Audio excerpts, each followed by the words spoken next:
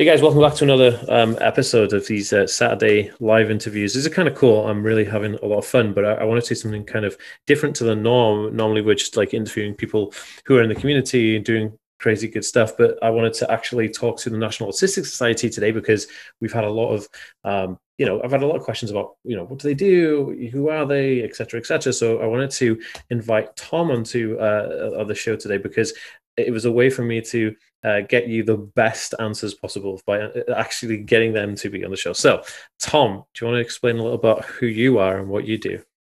Yeah, sure. Hi, Dan. Yeah, thanks a lot for having me on. Love the Aspie world. Love your videos and your Thank you. podcasts. So it's great to finally be on one. I'm Tom. I'm currently head of marketing and campaigns at the National Autistic Society. But to be honest, it doesn't really say a lot about what I do and what the charity does. The charity has existed since 1962.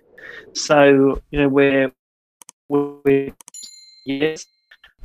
So that's a long time. Yeah. We started the first autism specific school in the UK, in the world.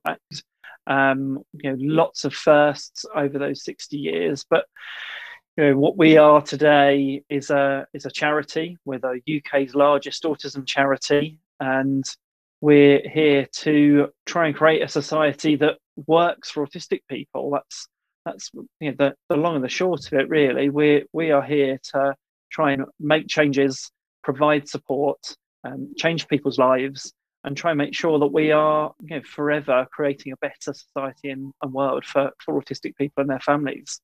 Yeah, that's amazing. It's surprising. I didn't know it'd been around that long. I mean, that's a long time. And yeah, obviously, you have a lot to show for it because so many people are in support of the National Autistic Society. And yeah, there are a few autism charities in the UK that I know of, but none are as prominent, I guess, as National Autistic Society. So yeah, that was really interesting. So kind of, I wanted to give you kind of an opportunity to really explain, what are some of the goals of the National Autistic Society? For people who don't know anything about what you guys do from a day-to-day basis, what are some of the goals that you guys are trying to do? So we want to be here for all the 700,000 autistic people in the UK. So that might mean that if you're an autistic person, you need some help and support. That might mean via our website. So it's about 5 million unique visitors every year, and that's from all over the world, looking for information, guidance, whether that's about how to get a diagnosis, about how they can get social care in their local area, about all sorts of issues, specific topics of guidance like mental health, the things that we know really matter to autistic people. But then through the website, we've also got our online community. That's a moderated community of peer support.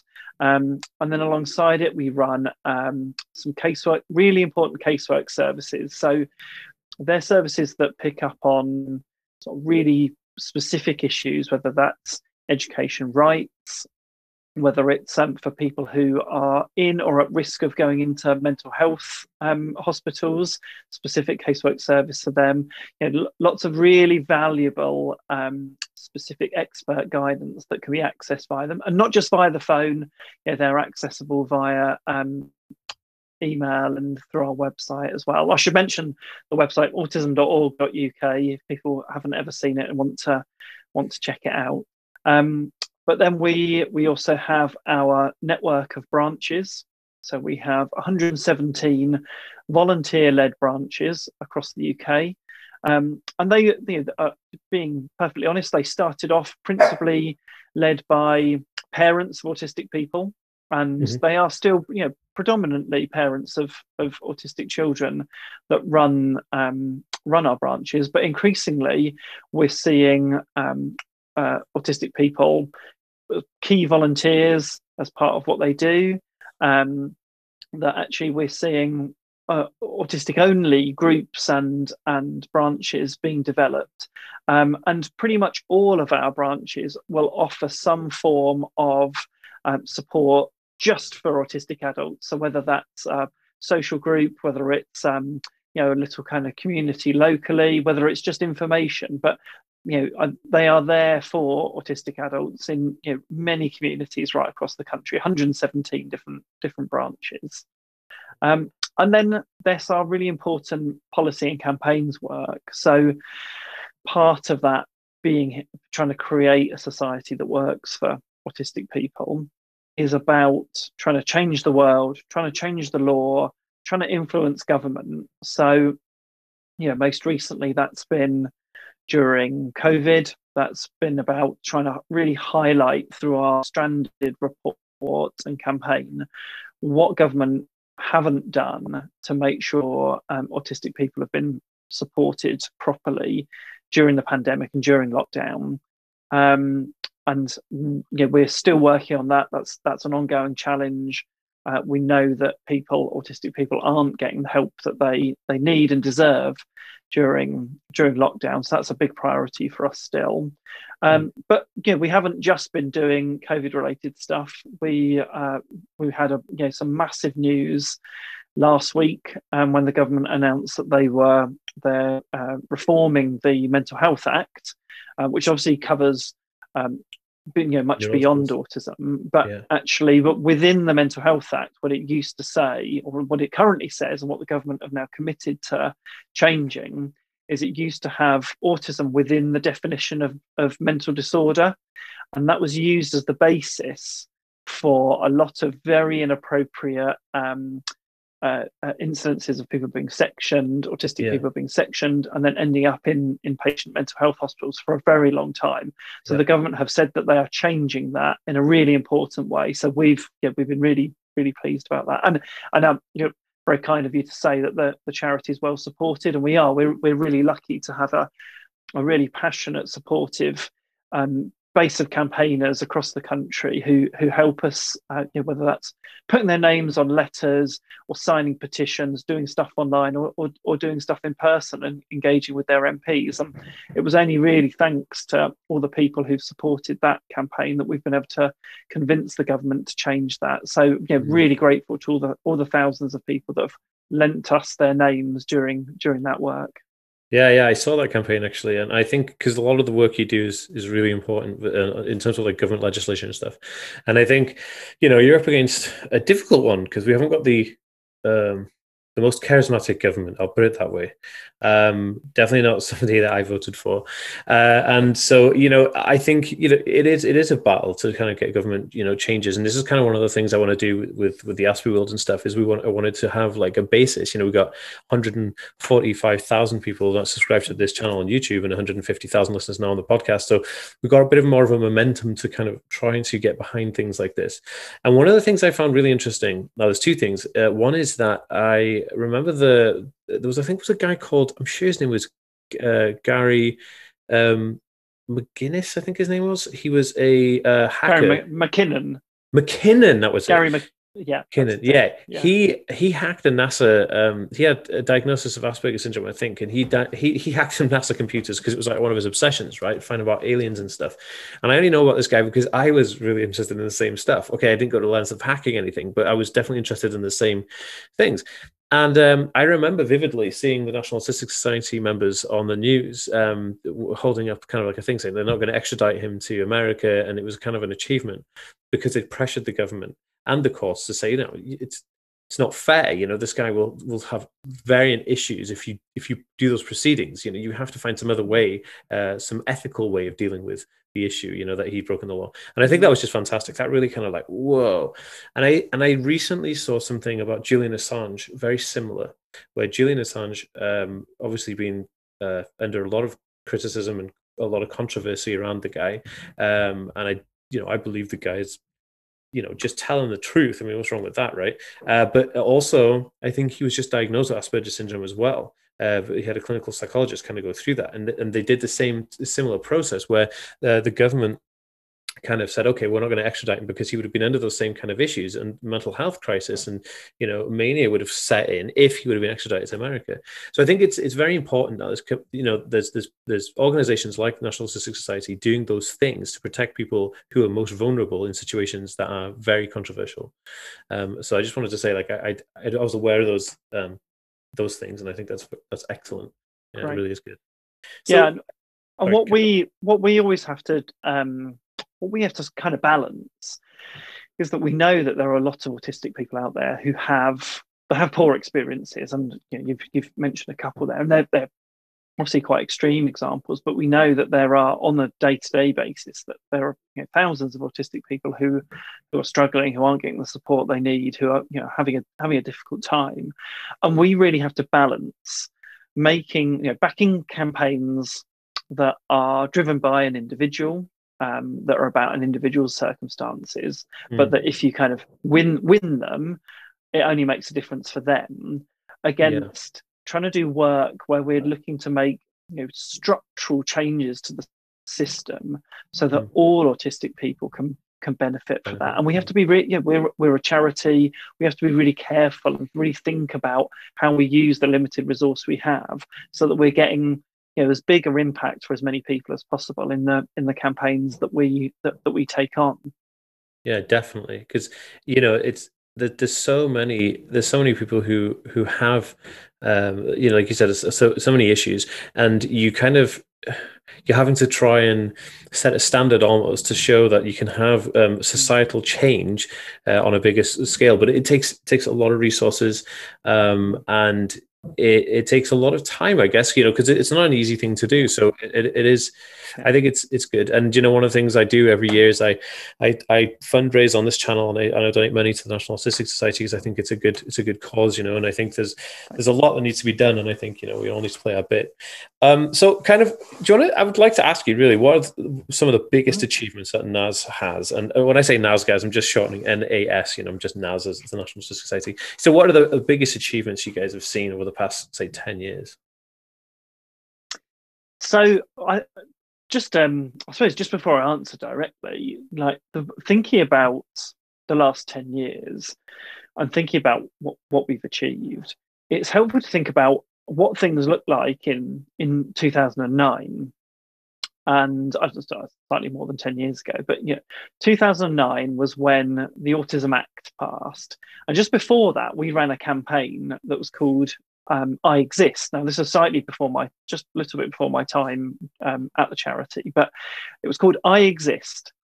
And the point of the campaign was basically about saying autistic adults exist and the government needs to do something about them. Now, for me, the fact that we even called a campaign back then, I Exist, shows how much things have changed. And I know there are still people out there who think autism is only something which which children are autistic, and autistic adults is still a bit of a mystery to some people who don't really understand. But I think that has changed vastly, and the fact that there is much more recognition of autistic adults' needs at a government level, even if not at every level of society, is kind of one of the things which I think is the biggest change, is the bigger thing that I think we've I hope helped to achieve over the last 10 years. But specifically, 2009, we saw the Autism Act that led to that was the first disability-specific piece of legislation in the UK.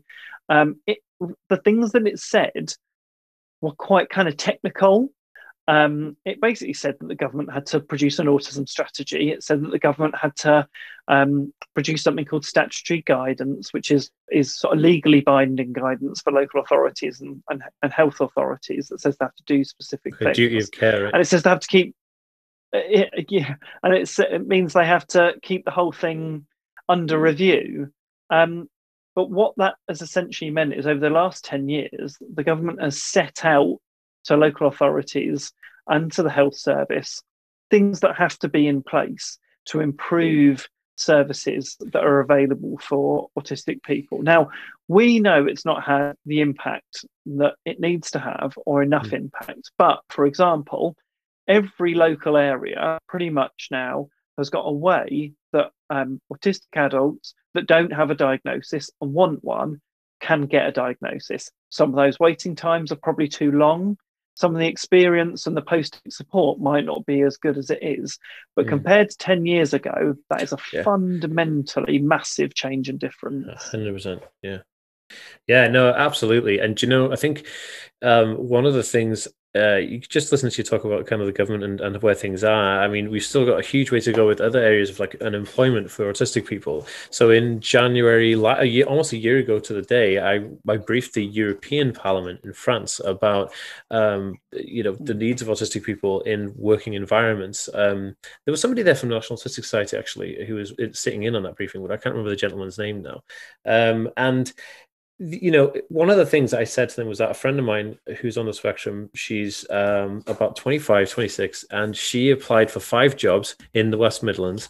She got she got accepted for all those 5 jobs. But when she started working there and it's disclosed that her disability, the work then magically dried up and she was released from that position. So that was just one story of like somebody being turned down for 5 jobs, which they're completely eligible for, and they can do the job. That's fine, but they were let go because of their condition. Now, I think there's a few things. There's no protection from them on a government level. There's no protection legally, and then the other thing is that the education part of it for actual employers not having education in autism because there's just so much work that needs to be done. I mean, goodness me, we're trying our best, but I think it's so important that we get it at a government level because then that then has some kind of standard. And I think there was something I saw the National Autistic Society doing like a training on females on the autism spectrum, like how to understand female autism spectrum conditions. And I was like, I can't even believe this is actually a thing, and it definitely needs to be there, but it kind of just, rattles my brain thinking, goodness me, how on earth is this even a thing? And I have a playlist on my channel right now talking about girls on the spectrum. We interview different kinds of females on the, who've been through the mill. And I'm thinking, goodness me, like, it shouldn't even be a thing. It should just be that, like, why do we have to even do this? But then again, it is what it is, and we're trying our best. And I think that's why the work you guys do is so important. Before we kind of sorry, go on. No, I was just going to say that it is the case that you keep having to have the same conversations really, and that is like you say, campaigning is difficult. It can take time, and it does consist of saying the same things all over again and again. Until people have heard and until that message gets through. Yeah, I think that is it. It's like consistency is king with what we're doing, I guess. And so in terms of the projects that the National Autistic Society are currently working on, do you want to talk a little bit about what projects you're doing now and what the future kind of holds for NAS? Yeah, sure. So, the mission stays the same. We're here to create a society that works for autistic people. And of course, during lockdown, the pandemic, that's been something quite different. So we've done a lot of sort of different sorts of policy and campaigns work. About making sure, for example, that the government rules that come out or reflect the needs of autistic people. So, exemptions around daily exercise when there were limits on that, for example. We made sure we secured an exemption for autistic people there. The face mask, which I know is a complex issue, but just making sure that the government understands that there are some autistic people who won't be able to wear a face mask, and that needs to be reflected in the government rules around face mask wearing. All of that stuff, we've got a coronavirus hub on our website, which is still updated with all of the latest rules and guidance on there, and some handy resources if people feel they want to use those on our website. So we're still going to be doing that. Coronavirus is still with us. We know that's a big need still for people to understand what the latest rules that affect them are. I mentioned the autism strategy, the government's autism strategy, that each nation has one. So we're working in not just in England, but in England, Scotland, Northern Ireland, and Wales to try and influence the government around their separate autism strategies. In England, we're expecting the government to put something out in the next few months. That's something we've been quietly working behind the scenes to influence, and more publicly with our left-stranded and not enough campaigns over the last few years. We're going to be working on that, making sure that's as good as it can be, and then crucially trying to make sure the things that it says should happen at a local level do happen as well. So trying to arm our volunteers and our supporters with the tools and resources to help them make stuff happen in their local area, because of course we can't be everywhere, sadly. No. And then we know that support that people have needed during the pandemic, a lot of face-to-face support has been disrupted. A lot of our 117 volunteer-led branches have been doing stuff online. Some of that's been really small things, just doing a bit of support and keeping in touch via Facebook. Some of it's been, full on Zoom, social groups and that sort of thing. We know that's not for everybody. We know that some people have a preference for face-to-face, and we're going to be looking to get back to face-to-face as soon as the rules allow us. But in the meantime, we're going to be, helping our volunteers to do the amazing work that they do in communities and reach people online, and just try and make sure people have got a bit of help and peer support during lockdown, because we know how hard it is for people. Yeah, absolutely. I think there's so much struggle going on right now with the coronavirus and stuff, and it's just madness, isn't it? But I think everybody's trying their best and everyone's doing their thing, and I think without that we'd be in an even worse situation. So I think I thank everybody for doing their bit, and I think that the branches do such great work. I did a talk for the Wrexham branch. I did their winter ball, and that was cool. And they do so much stuff, I had the people from the Wrexham Football Club on here a couple of weeks ago talking about the amazing thing, and that's just incredible. Like what they're doing there, their whole system there is unreal. And I'm glad that the new owners are throwing some money at them, because they've just been bought by some celebrities, so they're going to throw some money at that, and I think it's going to be great.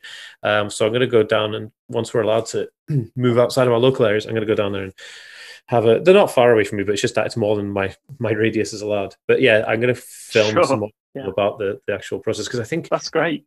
I think it's more what they're doing is kind of standard. It should be followed on, I think it's great. But yeah, the branches doing great work, and now's just being super awesome. So I hope that people kind of got some kind of view of what you guys do here. If anybody has any questions, what I'll do is I'll leave links for all of your kind of websites and social media links down below. You're pretty decent at responding. I mean, you guys always respond to me. So I think if anybody wants to kind of reach out to you, I guess I'll leave all the information, and especially the COVID hub as well. I'll leave that down there, the link for that, because I think that's going to be very, very useful for people who are watching this, who are kind of just pulling their hair out thinking, oh my goodness, what are we supposed to be doing? So anything else you'd like to talk about before we kind of call it a day, Tom? Just want to thank everyone for their support. We are a charity. It has been a difficult time. Lots of fundraising events and things have been cancelled because of the pandemic. So anyone who feels they're able to support us financially, they can find out how to do that on our website. But just getting behind our campaigns, things like that, that is fantastic as well. We need people that do that and help us make the difference we all want to make. Amazing. Yeah, no, I'll definitely be doing some more campaigning this year for you guys in terms of fundraising. Thanks, and definitely 100%. I always do. So yeah, awesome. Okay, amazing. Thanks, Tom, for coming on. It's been awesome. Thanks a lot, Dan. Thanks for having me on.